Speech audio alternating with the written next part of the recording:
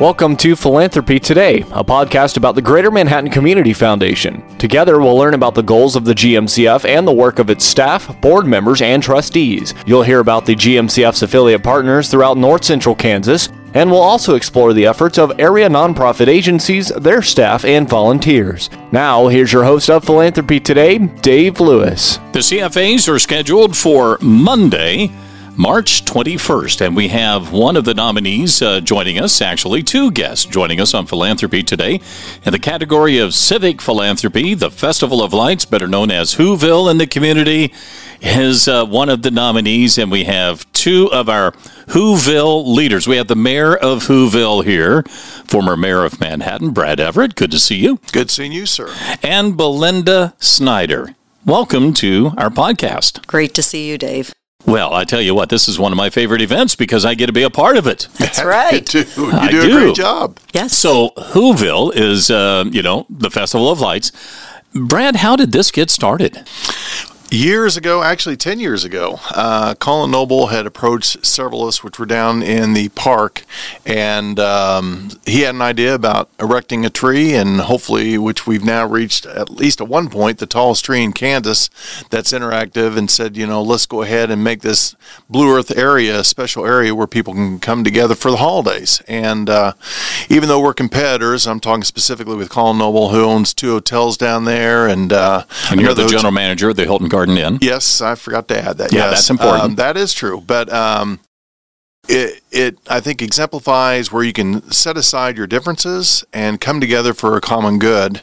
And I think I've been blessed with the opportunity to be involved with Belinda, Joey, and others, the partners with this over the past 10 years. And it's grown. We've had a carnival that was introduced a year or two later. And I think the thing that I'm most proud about, it's all free.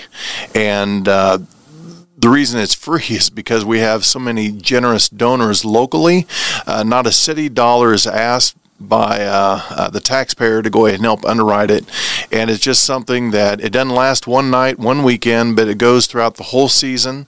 It also brings people together that have gotten engaged, that have had obviously pictures for family, and just things that regardless as to what their belief system is, that it brings happiness, I feel, to someone's evening or for the weekend. And, people have made it an annual event where they've been able to come down and obviously see the tree lit. And even though we had the pandemic, we had to change things a little bit 2 years ago. We were able to get things back a little bit more on track last year and had a great turnout.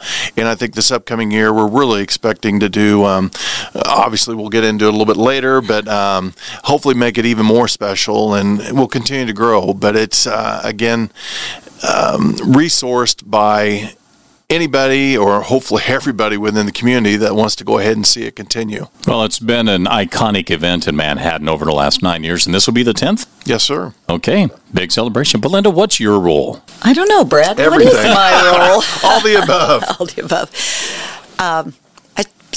Basically, my role started out as going out into the community and doing the fundraising. Okay. And some of the organizing, Joey Athon and I do the organizing for the carnival, the night of. Brad, his staff obviously are on board. They're right there on the ground, so they're there all the time helping. But basically, mine is to go out and raise those funds so we can continue this tradition in Manhattan. Well, and you've got some new things that you're implementing here. I mean, Brad, you alluded to, some of the challenges over the last couple of years, and we had a terrific turnout. Plus, we had really good weather also. But you've got a new feature that you're going to be implementing in 2022 at Whoville. Well, we just this past few months, we've pulled together some donors, and we're going to be purchasing a train. A train? A train. You have my attention. Yes. And it's going to be geared, as we've used in the past, from a local entertainer of sorts that wanted to go a different direction. And we felt as a group of Whoville that we wanted to obviously keep it in Manhattan. And we've been able to keep it or use it down there for the carnival, which is the following weekend of the lighting ceremony, and I just didn't want to see it slip away. So we had some generous donors, and we're getting it tagged, if you may, and it's going to be used, I think, for various things. In fact, I think there may be even an engagement coming up next month in April for open house, and so it's going to be available for the community, and Belinda can go a little bit more in the details on it, but it's going to hopefully continue to bring a lot of joy to people. Tell me about the open house and some of the things that are coming up. Well, Brad's kind of been in charge of the open house, but at K-State we're going to try to have the train there for the K-State open house. Okay. So we'll be doing that. But the one thing about this train is it is to broaden the knowledge for Whoville, to keep Whoville, everyone aware of Festival of Lights throughout the year. It was purchased in memory of Amy Everett, Brad's wife. This is to keep Amy's memory alive. She loved children. She loved families. So this is something that we've done through the Community Foundation. This was one of her memorials. So the train is the Amos Whoville Express. And Amos? Amos. That Okay. was Brad and the kids' pet name for Amy. And Amy's tagline was 143.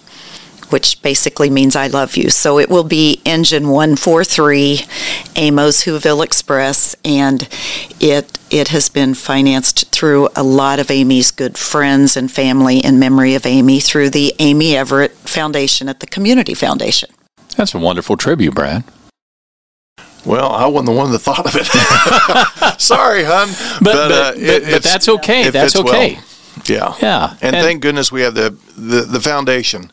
You know, it's been around not forever, but more recently, and has done so much for the community. And to be able to have this glass slipper fit for Whoville as an addition to what we have, I think it's just going to hopefully brighten a few more kids' days and bring some more laughter and joy throughout the community and even the region for that matter. I bet that means a lot to you and your kids. Yeah, it does. It's the kids were really, really excited, and they've, in fact, one of them came up with the logo for it, and that was Catherine, because I need to make sure I mention that. I forgot to do that on something else she did for Amy's memorial that we're doing here coming up, but it's all good. You know, they, as we all need to do, keep her memory alive, but also keep it in a positive light, which she deserves. So. It's all good. Let's talk a bit about some specific aspects with Whoville. And the tree lighting ceremony is always the Friday after Thanksgiving. Correct. Everything's still on par. Got it on your schedule? Yeah. I guess I better, huh? Is that an official? Sometimes I think we kind of just take that for granted, or sometimes we don't communicate as well as we should. But yeah. We probably ought to get that on our schedule. Well, it's been an honor to be the master of ceremonies. And you know, I wore new gear last year. I know you did. That may be just a tradition. That Are you would all be right with another nice tradition to start. Santa loved it. I like We're it. all about Santa tradition was at impressed. Yes. Yes. Santa was impressed. So, Brad, there's all kinds of things that kind of wrap up in Whoville and the Festival of Lights for you on a personal level, but also on a professional. And you've been so ingrained in the community for so many years. You know, serving as a city commissioner and mayor. You've been active in the community in so many ways. What does it mean to you to be nominated for a CFA for civic philanthropy? I think it validates, and maybe that is not the correct word, but I think it's a good word. It's a great word. You know, the effort, there's a lot that goes on behind the scenes, and a lot of it, the credit goes to Belinda and Joy. There's a lot of heavy lifting. My staff has been kind enough to help when there's been vandalism and different things, which happen. I mean, you're out in the public. Sure. But it's just, again, a big exclamation mark in my mind and in my heart to say thank you. You know, I don't ask personally for recognition. The night of the lighting ceremony, just seeing the kids when you're doing the countdown and listening to just the harmony of that going on is that's my exclamation mark. So, but my hat's off to you all and your organization, what you do throughout the whole community, throughout every day in brightening those that can't speak for themselves, but this event, I think, allows even some of those less fortunate to have a Christmas or a holiday that maybe their parents can't afford, and that's what it's about. It's hopefully bring a little bit more light into someone's maybe darker settings, and for your organization to recognize that, and just to be nominated is an honor in and of itself. So thank you. Yeah. Speaking of nominations, the Greater Manhattan Community Foundation has a $100 gift that you, as a nominee, get to choose the philanthropy in which you would like to contribute that to. Have you put some thought into that? I'll look to Belinda. Belinda's looking at you she's looking to you. Well, if we can, I'd like to go ahead and, place it in Amy's foundation, because it's serving a dual role in a sense. But I'm not sure if we can officially do that. But it would. I think you just officially did. We're two separate entities. I think, yeah. We are, yes. but. There's a common theme. There's a common theme there. So, yes. Belinda, you put an awful lot of work, and this is a year-round effort that you and Joey and others put together, especially the two of you. What does it mean to you to be nominated for this award? It's amazing. I mean, when I got that phone call from Vern, I was teary-eyed. I mean, as Brad said, it really validates what we're doing, but for us to be able to create something in the community and to have it become a tradition like it has is just, it's a real feeling of success. Some days you get up and it's like, I can't do this one more day. I'm just, I've got all these other things I want to do, but yet when something like this comes along, you realize how much it's needed and how much you're appreciated. So it's a real honor. Well, congratulations again on the nomination. That's a big thing, just to be nominated, and great recognition. I'm looking forward to seeing the video that we'll have at the CFAs coming up on the 21st, and I hope to see you guys there. All right.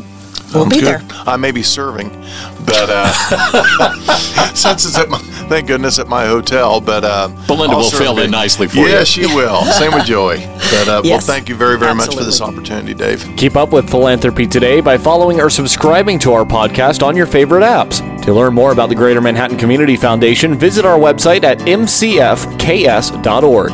Philanthropy Today is produced by Ad Astracast. Follow us online at astracast.com.